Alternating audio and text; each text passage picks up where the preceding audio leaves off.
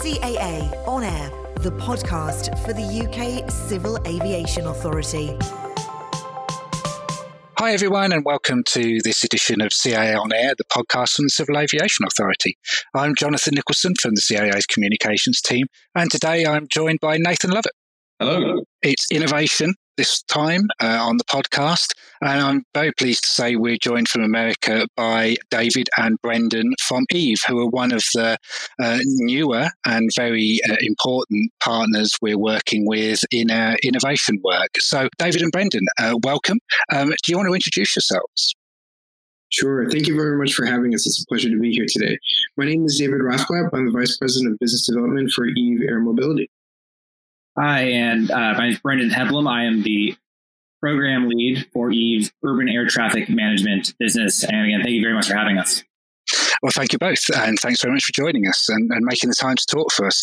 So today, innovation, one of the key things that we're working on as an organisation at the moment is helping the UK and the world get into innovation, and particularly urban air mobility. Now, it's a phrase lots of people use. David, from your perspective, from the Eve work, what would you describe urban air mobility as?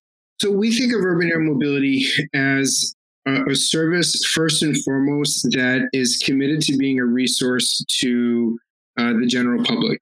It's a pretty relative umbrella term that has been used to apply and reference a lot of different types of things and technologies. For the purposes of this conversation today, let's say urban air mobility is a new chapter in the existing story of the air taxi business that now uses electric vertical takeoff and land aircraft or hybrid vertical takeoff and land aircraft to offer various types of passenger and cargo use cases. Today, we'll be speaking mostly about Eve's approach and our consortium's approach to developing urban air mobility procedures and the types of work streams that we've been partnering on with the CAA in support of passenger use cases. Okay, that's brilliant. Thank you. And that makes sense. That's kind of what we think of as urban air mobility, but it's worth just defining that. So we haven't actually covered what Eve is and what the work is. So for the people out there that haven't come across Eve, what are you and what actually are you working on at the moment? So Eve is a company that was recently spun out of Embraer X, Embraer's project accelerator and disruptive innovation subsidiary, with several different projects that were incubated inside Embraer X for almost 4 years. One of them is an electric vertical takeoff and land project that we have been incubating since 2017. Another is what my colleague Brendan just mentioned, which is a new paradigm of air traffic management technology and services and procedures, which we call, again, Urban Air Traffic Management, or UATM. And then third is our services and support business. Each of these business areas, if you will, have been spun out of Embraer X and put into Eve as more of a complete solution that Eve hopes to offer the aviation and transportation industry as more of an ecosystem integrator as opposed to just being an eVTOL manufacturer. We're very privileged and humbled to have had the experience in building and certifying aircraft for over 50 years, as well as having the very unique experience of developing an existing portfolio of air traffic control products that is already in use today in countries like Brazil and India. But what's very interesting about that is that technology is also used to manage the world's largest air taxi environment, which is Sao Paulo, that sees upwards of 1,300 air taxi operations every day.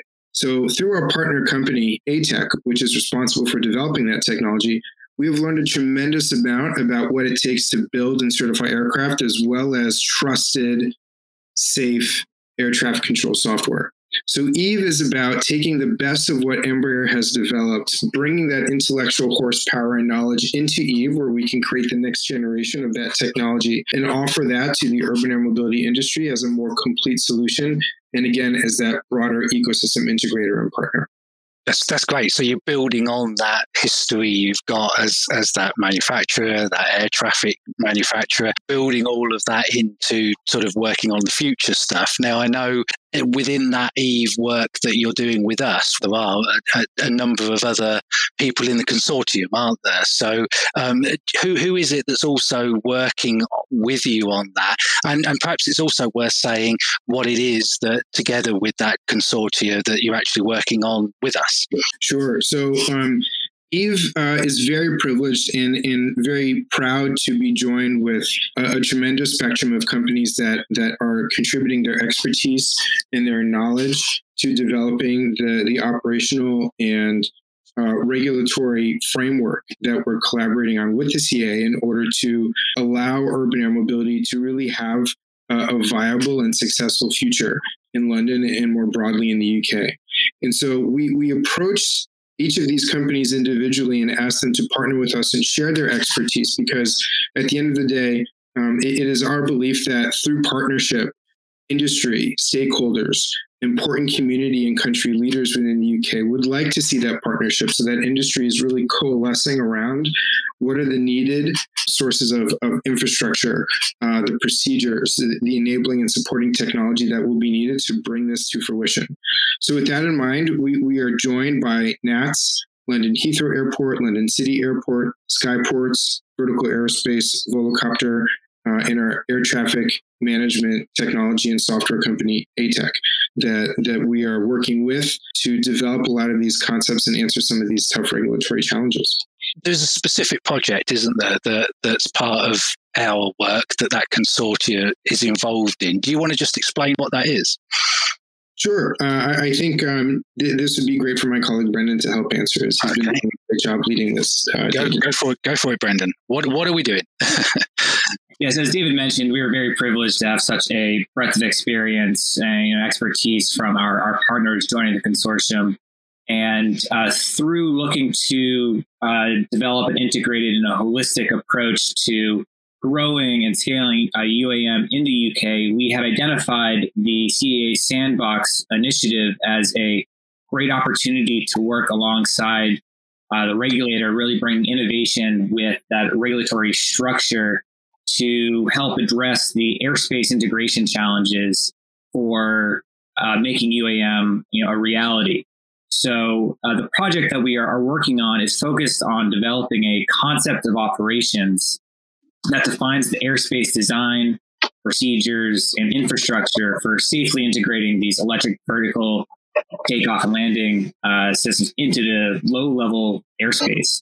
And through this project, we're seeking to really achieve a roadmap backed by data-driven recommendations for how, in collaboration with the CAA, we can overcome the regulatory challenges and gaps to scaling UAM in the UK, and hopefully provide a blueprint for others around the world to overcoming some of these near midterm hurdles for getting these operations going. I think it's worth saying as well that the reason why you've got those partners here is that they'll all play a part and a role in what you're trying to achieve, which is kind of a blueprint for, as an example of how you in the UK, you could run that urban air mobility between somewhere like Heathrow Airport and London City Airport, aren't you? Absolutely. So part of the ConOps and the approach that we've taken is through the development of a use case, which takes a small network of potential vertiports that span Heathrow Airport to London City Airport to provide a tangible example of how these operations would actually occur, and bringing in the key players that make up our consortium to provide that kind of expertise and know-how for how to actually implement and grow these kind of operations. I think it's also just important to mention that though Eve is leading the consortium, it's certainly not a Eve project. We're very much hoping that the outcome and the results of the work we're doing in close collaboration with this group that we've created is of significant benefit to the rest of the industry to produce results that can be used by all, and it's not just any one company. Yeah, it would be a really big help to kind of get that blueprint out there for others. And I think how is the CAA working with you on this? So you mentioned you're part of our regulatory sandbox. What does that actually mean? What's the relationship and what are we both working on together?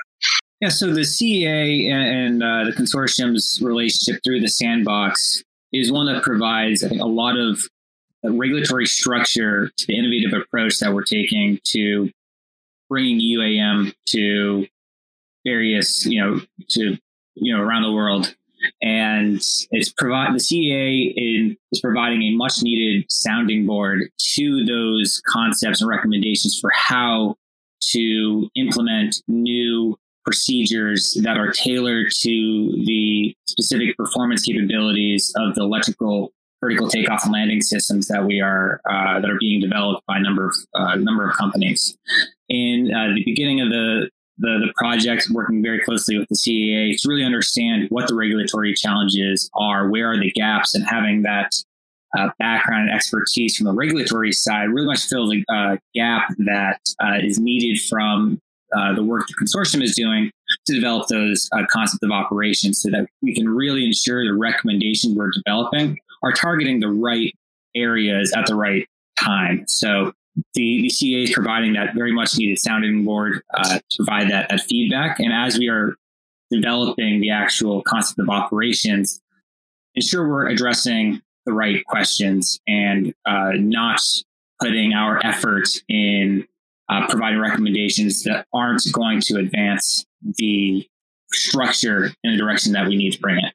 I'm going to jump in here with a couple of questions. This whole piece of work and your whole project is looking at developing a proof of concept for future travel. So before we get into the detail in terms of what we can expect to see in the future, can we just have a quick sort of summarize the situation at the moment in terms of the current travel infrastructure and how people are making these journeys at the moment, so that we know what the present state is, and then we can move on to what the future state looks like? Of course. So as I briefly mentioned in the beginning, we believe that this industry called urban air mobility is the next generation of what has been, in many respects, a successful story that began with conventional helicopters offering service as far back as the 1940s and 1950s, with services like Los Angeles Airways and New York Airways.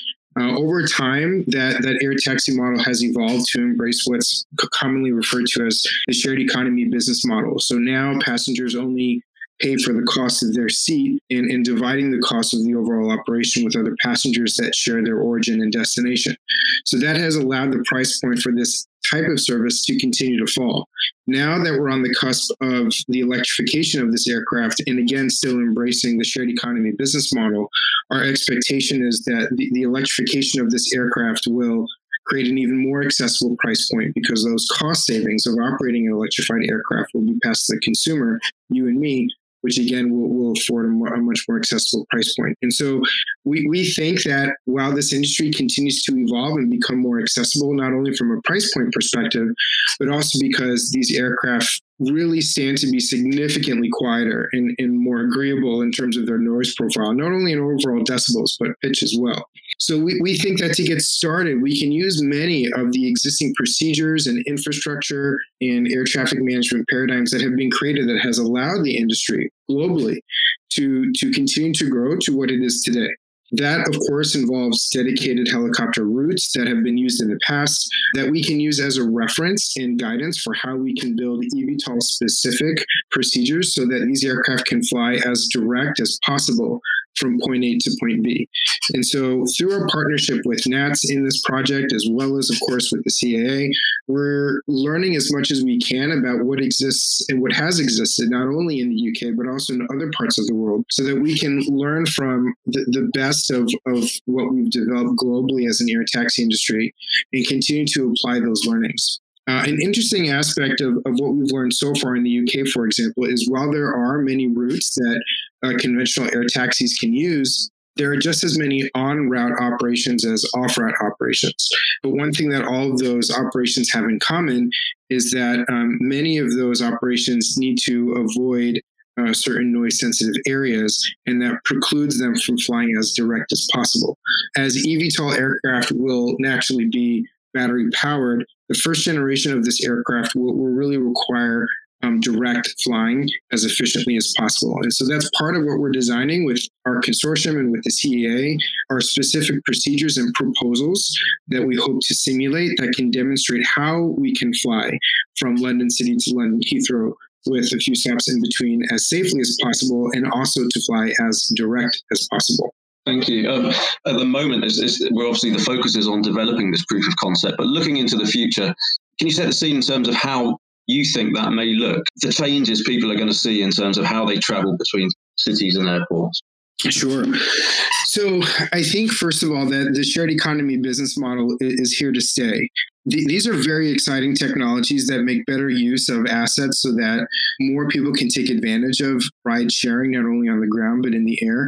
And so we anticipate that the intersection of these different mobility services will continue to converge in platforms that will be offering the service. So while today you have to make separate reservations for your city scooter or your bike, and then the rideshare platform that you use to get from one place to another, and then eventually perhaps you may have a different service that you'll book a reservation on to use an eVTOL to fly from point A to point B, we certainly envision that a lot of those reservations will be able to be aggregated into one platform that will manage your entire trip from door to door on one easy to use service. Again, taking advantage of a lot of those shared assets in the shared economy business model.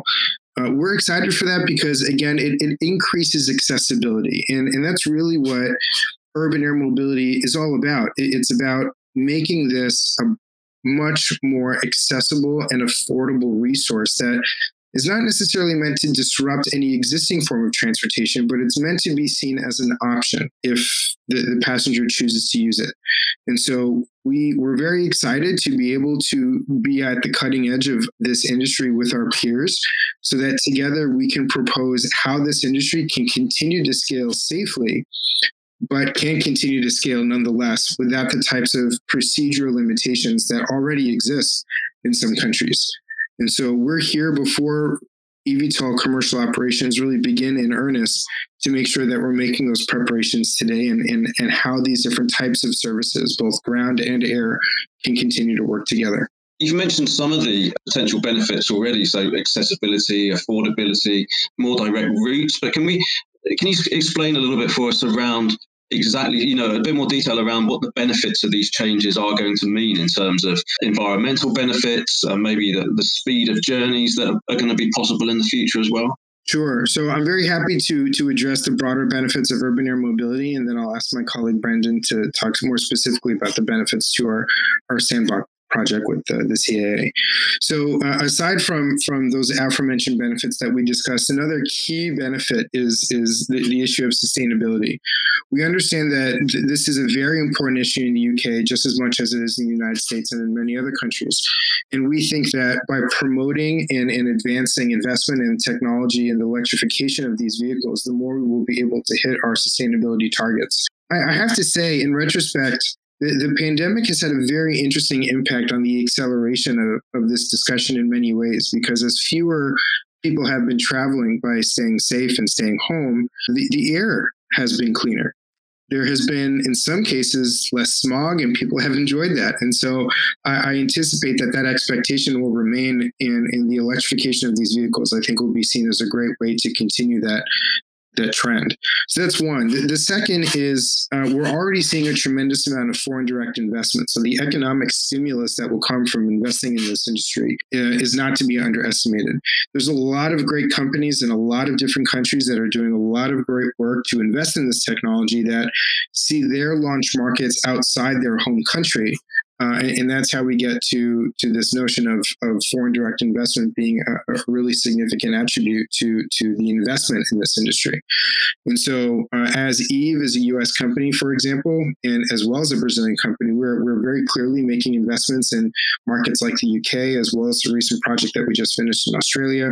And that is designed to set the framework for many companies to come in and invest their skills, resources, manpower, labor in the U.K. market, for example. And with that, of course, brings new jobs. While this is an extension, as I like to think of it, in an already successful story of the air taxi and aviation industry, this will also create new jobs. There are some jobs that already exist, but many jobs will be created that will be required for the specific type of infrastructure, ground support equipment, enabling technology that will be needed for eVTOL specific operations. So it's for all of these reasons that we really encourage the local community leaders, MPs, airport regulatory and air traffic control authorities to take a hard look at the value of urban air mobility and what it stands to bring to the traveling public. Brendan, would you like to talk more about the benefits of the Sandbox project specifically? Absolutely. Thanks, David. And you mentioned this briefly as well. And part of the benefit of the Sandbox project is really to help enable these future benefits that UAM stands to offer. And through our work with the CAA in this Sandbox project, through the development of this concept of operations and roadmap for overcoming the regulatory challenges that come with it, is to really ensure that the ecosystem is prepared to accommodate these new vehicles, these new kinds of operations prior to the technology arriving on the scene, so that we don't delay it, realizing the benefits that UAM will provide. And hopefully, in our goal in working with the CAA through our consortium is to produce a deliverable that can be leveraged by industry, by other stakeholders, government, both at the local level, to understand what needs to be done and when in order to make this all a reality and capture the benefits that David just shared. You've mentioned that the Sandbox is really serving as like a sounding board. Can you talk us through a little bit about how that Sandbox is working and particularly the activities that are taking place within it? So what, if you could talk us through some examples of what type of things you're looking at within that framework that has been set up so that we can get an idea of what particular activities you're focusing on at the moment. Absolutely.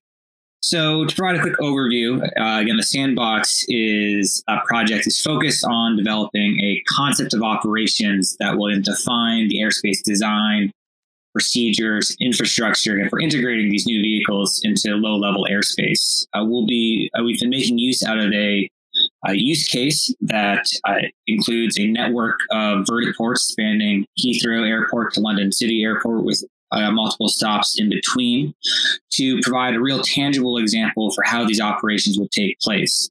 The goal and outcome of this is to, again, provide a concept of operations that demonstrates how we would go about implementing these solutions and overcoming the regulatory challenges associated with it. To do that, the first step of the project was to really define in detail this use case. So that looked at not just potential locations, or potential, concept route structures, and clearly outlining the assumptions that go with it. So what is the density of the operations, the altitude that they'd be flying at, how they would operate and share the airspace with other airspace users, both other UAM fleet operators as well as the existing low-level airspace users, like conventional helicopters that are in use today, emergency vehicles, all other users that UAM is going to have to integrate with and shared airspace.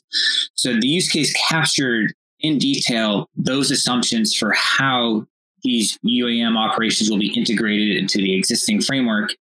And following that use case, we're able to take this tangible example to really work closely with the CAA to understand and identify where the regulatory challenges and gaps exist.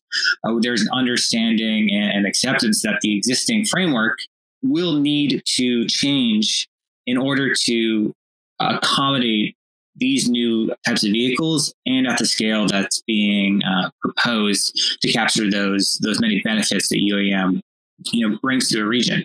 So upon the completion of the use case, which we aligned and worked with the CAA to help come to a common understanding of what it is we're trying to achieve, we worked closely to develop and define the regulatory challenges and gaps associated with those operations. Again, for kind of additional context, we picked the London-based use case for spanning a vertiport network from Heathrow to London City Airport, because that was probably the most complex use case we could choose. And in developing a ConOps, we felt confident that if we were able to develop recommendations for how to overcome those regulatory challenges, that we would be providing concepts that could really be applied anywhere because of the complexity of the environment that we are looking to develop this ConOps in.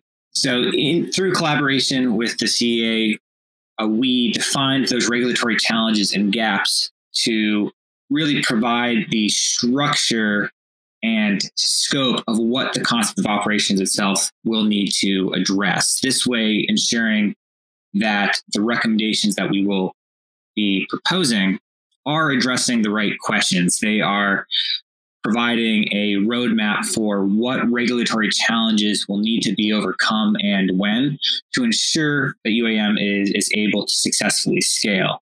And that way, ensuring that when we're focusing on overcoming some challenge, that we have addressed the ones that come before it, so that the challenges are addressed or prioritized in a way that is best for growing UAM.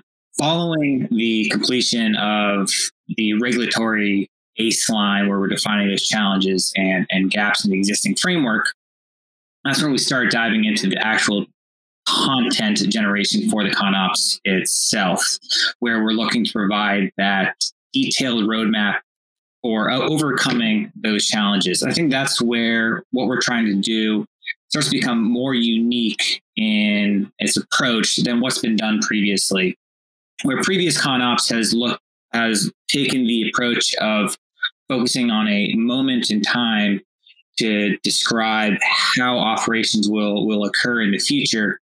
The approach we're taking within this ConOps is to provide more of a roadmap that focuses on incremental, pragmatic, and feasible approach for scaling UAM and overcoming some of those initial barriers for implementing these new electric vehicles.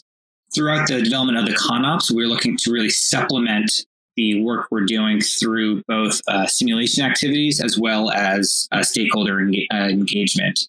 This way, we can ensure the recommendations that we're putting forward are supported by data-driven results, so that we can say with more confidence that both the recommendations we're putting forward are supported through simulations as well as engaging numerous stakeholders. The stakeholder engagement activities is one that we've already actually started to do to align with others outside of the consortium on what they view the challenges to be. And we intend to follow up with them again, as well as others, on the concepts that we develop to get their feedback on it. Because it's very important to the concept of operations that we're developing as part of the sandbox, that it is a really holistic approach that's taking into consideration all of the stakeholders that are going to be impacted by the integration of UAM vehicles into the existing airspace, and to ensure that the approach that we will be proposing is one that fits the needs of all and not just a few. We're going to ask you in a minute about how you're working with policymakers and how you're working to mitigate the impacts on the community that you mentioned. But before we move on to that, you mentioned the flight simulations and the work you're doing around that. Is there anything that stood out to you, or anything that you're able to share in terms of what you found so far in that area? Yeah, absolutely. So for the simulation activity, that is one we have begun planning and will be doing in the coming months. For what we have achieved so far, we have recently completed the first major milestone of the project, which is defining the regulatory challenges and gaps in close collaboration with the CAA. Those regulatory challenges that we focused on are really related to those for airspace integration. So the challenges around scaling UAM operations to ensure fair and equitable access to the airspace, and address the complexities of managing an expanding network from the human performance perspective, as well as identifying the challenges related to low-level operations, so ones that relate to obstacle clearance, the need for new approaches for operating under visual and instrument meteorological conditions, the social license aspect of flying more vehicles in the lower airspace, and then also the challenges associated with the unique performance capabilities of electric vertical takeoff and landing vehicles.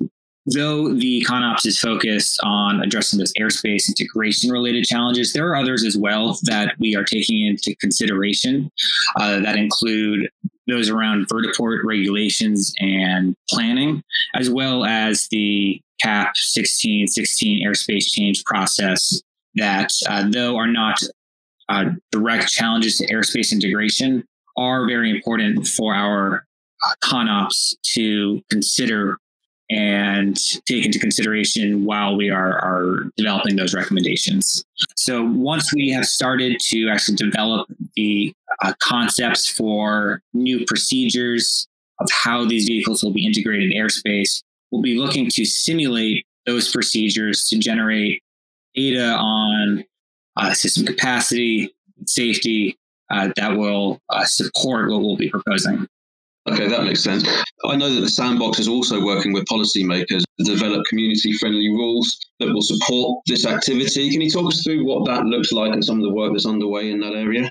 Of course. So the first thing that we've done is to make sure that we're aligned with each of the members of the consortium and their immediate stakeholders. So as we think about establishing the foundation for what this project will accomplish, it can be done in collaboration and in support with the immediate members. So that this is really inclusive and representative of a broad spectrum of companies, vehicles, and their performance needs. So that's the first. The second is all of the stakeholders that those immediate members touch. And so when we think about London City Airport, for example, and all of the people that they need to align with, what we've been doing so far is making sure that, number one, they're aware of the project, that we're keeping the communication lines open. And one of the ways that we're doing that is by periodically updating a public-facing website that we've launched to keep the public appraised of what we're doing, and that's ukairmobility.com.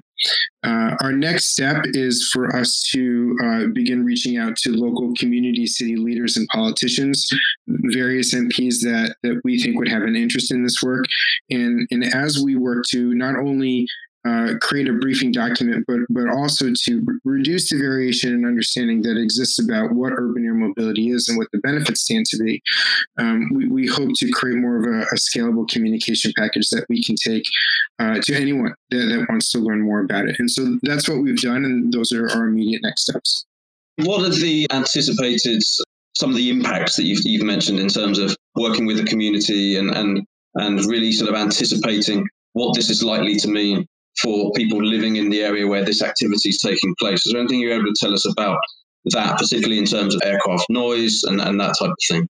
So the preparation for getting that type of feedback is underway. We haven't yet had a chance to get that initial review of how people feel about it at the commuter level, let's say. We've been speaking mostly with our industry peers, and we're planning to start interacting with government leaders. However, I can say, at least directionally, in other projects that we've had in other cities and countries around the world, people are generally very excited about the fact that they can significantly reduce their commuting time, the amount of time that they're stuck in traffic, by being able to access a technology that is now within their comfort level for an initial price point.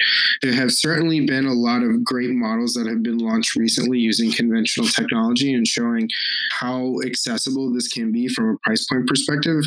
And so those services that have been offered in cities like New York City, Mexico City, Sao Paulo, have done a lot to educate the market in terms of how reliable this can be, how accessible it can be, and what it means to really reduce that pain point of traffic and time lost that a lot of people struggle with. And so that's the first thing. The second that we anticipate will be a very exciting point of discussion is how the reduction in the noise profile of this aircraft will potentially allow for this type of a service to bring aviation closer to home. If people can see the value that this presents to them on an individual basis, and then at the community level, and then at the country level, our hope is that this will receive more support for new types of infrastructure like vertiports, the type of technology that one of our partners, Skyports, is building to create new facilities, either in greenfield projects or in brownfield projects, like repurposing existing rooftops, parking garages, malls, etc., to allow these vehicles to land and take off from existing infrastructure that is close to where people would want this service. And so that's certainly part of our research and something that we look forward to learning more about. Great, thank you. And I know that one of the other activities that Sandbox is looking at is around developing airspace procedures for future flight tests. Can you talk us through a little bit about that and what type of elements or considerations those procedures are going to have to take account of? Any particular challenges or things you're looking at here that maybe are new, things that haven't been a factor in terms of the way that people are currently traveling? What type of things are you having to focus on? as part of the Sandbox project, again, trying to define what these new type of procedures will focus on, what will be most effective to enabling future operations. We are considering elements related to new separation standards for these electric vehicles, how it relates to obstacle clearance, the need for new flight rules for both visual and instrument meteorological conditions, to take into consideration the unique performance capabilities of these electric vehicles. So as electric vehicles, there are different needs that they have from conventional helicopters today that they will benefit from flying more direct to their destination, benefit from flying at lower altitudes. So these are the kind of considerations we need to take into account when we're designing the new procedures in order for them to be safely integrated into the existing airspace structure. And David, is there anything else you'd like to add to that?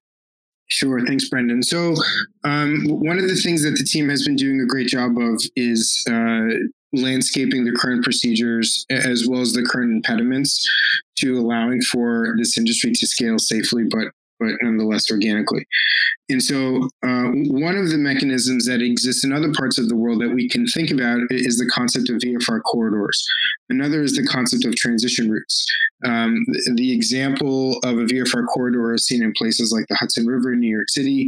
Transition routes are seen in places like Los Angeles that provide for multiple ways that VFR aircraft can transition dense, low altitude urban airspace from north to south Los Angeles or south to north Los Angeles. And so these are different types of procedures and mechanisms that we can consider when thinking about what is the best and safest way for us to create eVTOL specific procedures that will allow for the direct type of flight that Brendan and I have been speaking about. There will certainly be some shared airspace, and we anticipate and appreciate that will be required as a broad spectrum of different types of aircraft and air taxi aircraft need to share airspace, like airport airspace, for example. However, as again, the eVTOL will be battery powered and doesn't have the same type of luxuries that conventionally powered aircraft have, like holding, for example, these aircraft will really have to fly as direct as possible in order to preserve energy. And so it behooves us to think about specific procedures and mechanisms that can enable that type of operation, as well as for these vehicles to be able to land and take off from particular locations that helicopters have not been able to, specifically because of their noise profile. And if we are successful at positioning eVTOL and other types of advanced urban air mobility aircraft as community friendly, we will also need to create specific routes and procedures that will allow for eVTOL aircraft or hybrid VTOL aircraft to be able to access those otherwise noise sensitive locations. And so it's with all of these landscaping types of efforts in mind that allow us to consider different options that we can then propose and simulate to find what's best and safest. That's really interesting, and it kind of brings home, I think, some of the advantages and the things that you guys will need to plan, and then the wider urban air mobility thinking that the world needs to bring into this. And conscious that this is a relatively new piece of work, but you have been going for a few months now. So, and you've made great progress, and yeah, one of the things that you mentioned is defining that regulatory system in place that's been a big achievement so far. But what else have you learned? Since you've actually been working on this specific piece of work, what's been the things that have helped, the learnings that are going to help you move forwards? We've already learned so much about how we need to improve upon the status quo in order to inform what are the next best steps to take. And that is the value of partnership and of course, the value in collaborating with the CAA to help us understand the short, mid, and long-term regulatory challenges and operational hurdles that this industry collectively needs to address. And it's not just up to one type of entity or segment in the urban air mobility value chain.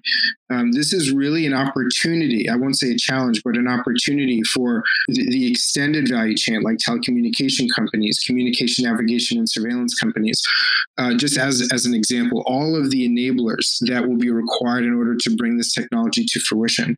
And so it's through exercises like this, and we certainly encourage our peers in this industry to invest in the same type of collaborative project, to learn by doing. And it's learning by doing in these types of preparation activities that positions everyone for success, as well as begins to manage those expectations for how and exactly by using what type of technology we can really launch this industry in the short term, just to get the ball rolling. And then by, again, learning by doing, we'll learn how to, take those larger and more aggressive steps as the industry scales. And this is, a lot of this is groundbreaking. A lot of this is looking at things that, elements may exist, but pulling it all together in what you're looking at perhaps doesn't, and certainly not in the UK. So what's been the most challenging things you've had to look at so far, or that you think will be coming up? I'll offer my first initial thought, and then I'll ask my colleague Brendan to share his. So I think one of the greatest challenges that becomes an opportunity is really getting so many different visions and needs that are represented in any consortium, and including the team that we're very honored to lead, to coalesce around the priorities for the short, mid, and long term. And I think that by using this as a forcing function to get everyone to sit down, take a hard look at where we're at today and where do we need to be, that is a great way for us to prioritize for ourselves. What can we already take advantage of? What do we need to build? And how can we partner in ways that we can all agree on? And by working with the CAA, we're able to understand what are the rules that we all need to abide by. So we have that, North Star, that guiding principle that helps us row in the same direction. And so I think that is, it is a challenge, yes, but it is also an opportunity for everyone in industry to learn from examples like this and many other consortiums that the CAA, Future Flight, et cetera, are leading. That sets a good example for everyone around the world to follow. Brendan, what do you think? Yeah, and I definitely like to echo that as well. It's certainly not a simple task to organize and have 8 organizations coalesce around unified ideas. But to David's point, that's very much the benefit of the consortium as well, because when working in isolation, you start to see your own assumptions as facts, whereas working in collaboration with so many organizations with the breadth of experience, we are rigorously testing our assumptions and believe that this project will produce a deliverable of much greater value as a result. So that the challenge really is as more of an opportunity to create a much better product, much better approach through collaboration. Additionally, in the future, I see a challenge following this project being to actually take the ConOps and begin implementing some of those recommendations that we hope will be of value to advance UAM. And I think that's where the value of working with the CAA through the Sandbox project really helps, because I think this is where the rubber meets the road, and we are working together to understand really tangible approaches that can be implemented and can be recognize the benefits in the near to midterm, and not just focusing on the long-term vision. So I think the Sandbox provides a great venue for making that next step from ConOps to actual changes. I guess when you're working on something that has got this many partners and is pushing the boundaries and looking at that stuff, there's bound to be challenges. And if it's something that's going to end up with a great end product that influences for decades afterwards, then again, we're going to have to address challenges to get there. But I guess the follow-on question to that is what surprised you? Is there anything that so far that you thought, wow, we didn't we didn't expect that to happen, whether it be good, bad, or anything really. Whether or not this is as much of a surprise as much as it is something that I'm very grateful for, is that there has really been a lot of excitement matched by all of the team members in the consortium, as well as CA to collaborate. I think that in the Sandbox project, as well as the broader UAM industry, I think we're really seeing a lot of companies, organizations, stakeholders embrace the need and value for collaboration. And I think just the CA's own matching of that excitement to collaborate and work on this project has been something that we've really been able to benefit from in some of the initial stages where we were helping align on the use case and the regulatory challenges with the CEA. Our workshop included a breadth of expertise from those within the CEA that included those with flight operations expertise, safety strategy specialists, specialists for air traffic services, airspace modernization, policy specialists. So we really had, in working with the CA in these early stages, subject matter expertise that spanned pretty much the entire spectrum. So having the desire to collaborate be matched with such enthusiasm was something we were really grateful for. I know that the piece of work that you're looking at is particularly the flight simulations are looking at travel between London City and Heathrow, but you've also, during this conversation, you've also talked about work elsewhere in the world. I think you mentioned Brazil, Mexico, and I'm aware of also some work underway in Australia.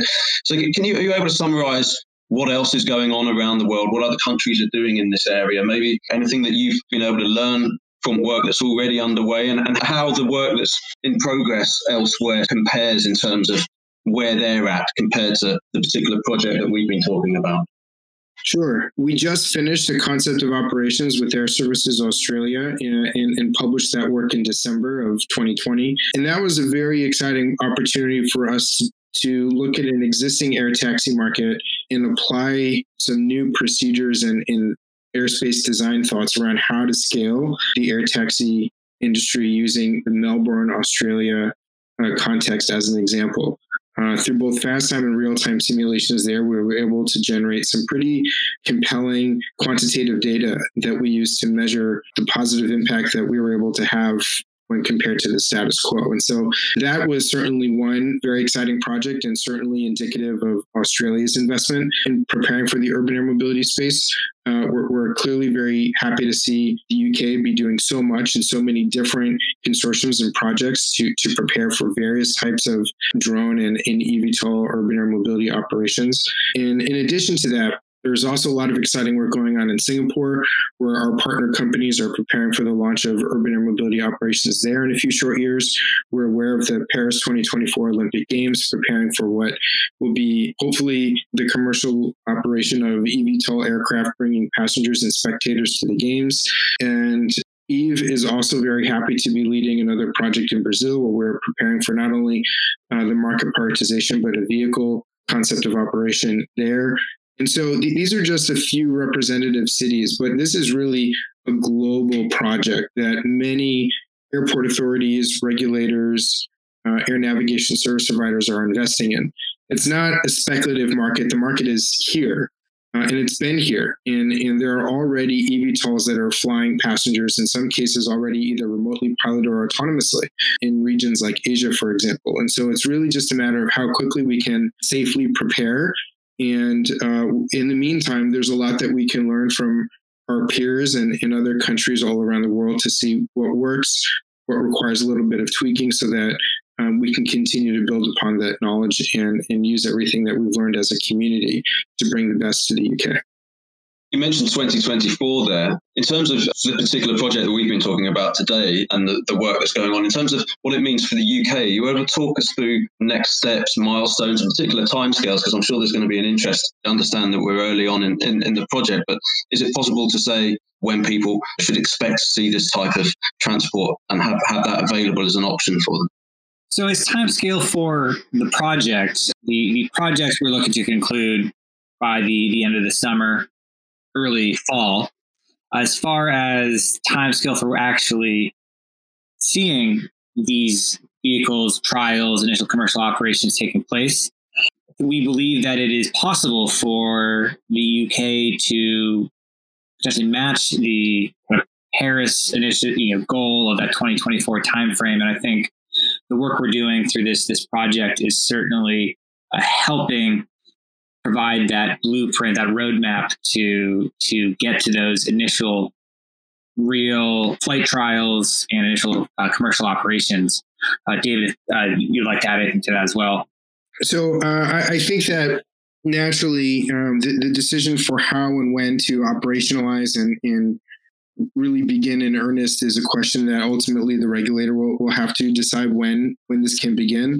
I think industry is preparing for this to be ready in the UK over the next, let's say, 1 to 2 years. There are certainly many companies domestically within the UK that have already demonstrated their ability to move very aggressively and quickly, and certainly companies outside the UK that are bringing their technology to many countries around the world. So as I also just mentioned, there are already eVTOL flights happening today.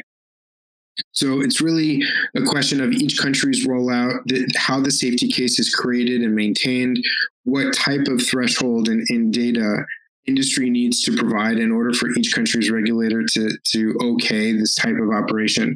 But perhaps the most important thing that is not within the scope of influence that the regulator has or that industry has is community acceptance. And this is something that I think everybody needs to focus on is how to position urban air mobility as a community benefit, as a resource, and understanding how urban air mobility is best positioned as a community benefit may be very different from even city to city, let alone country to country. And so there's a lot of listening and learning that we need to do when we talk to our potential customers and passengers in Surrey, in Leeds, in Portsmouth, in York, in Bristol, and naturally London, so that we can really understand what are each community's needs so that we can develop a value proposition and a use case that they would be willing to support. Without that, this industry really doesn't have a chance to scale and grow. It's really with community support that we have the best chance of beginning the service as quickly as possible. And so while on the one hand, we're doing everything we can to prepare the regulatory environment, the technology, a lot of work in parallel must be done to work with communities and to understand how this can be in their benefit. And we definitely agree with that. I think it's something we've put quite a bit of effort into in encouraging people to take up social licenses and really engage with stakeholders in the community and really push that.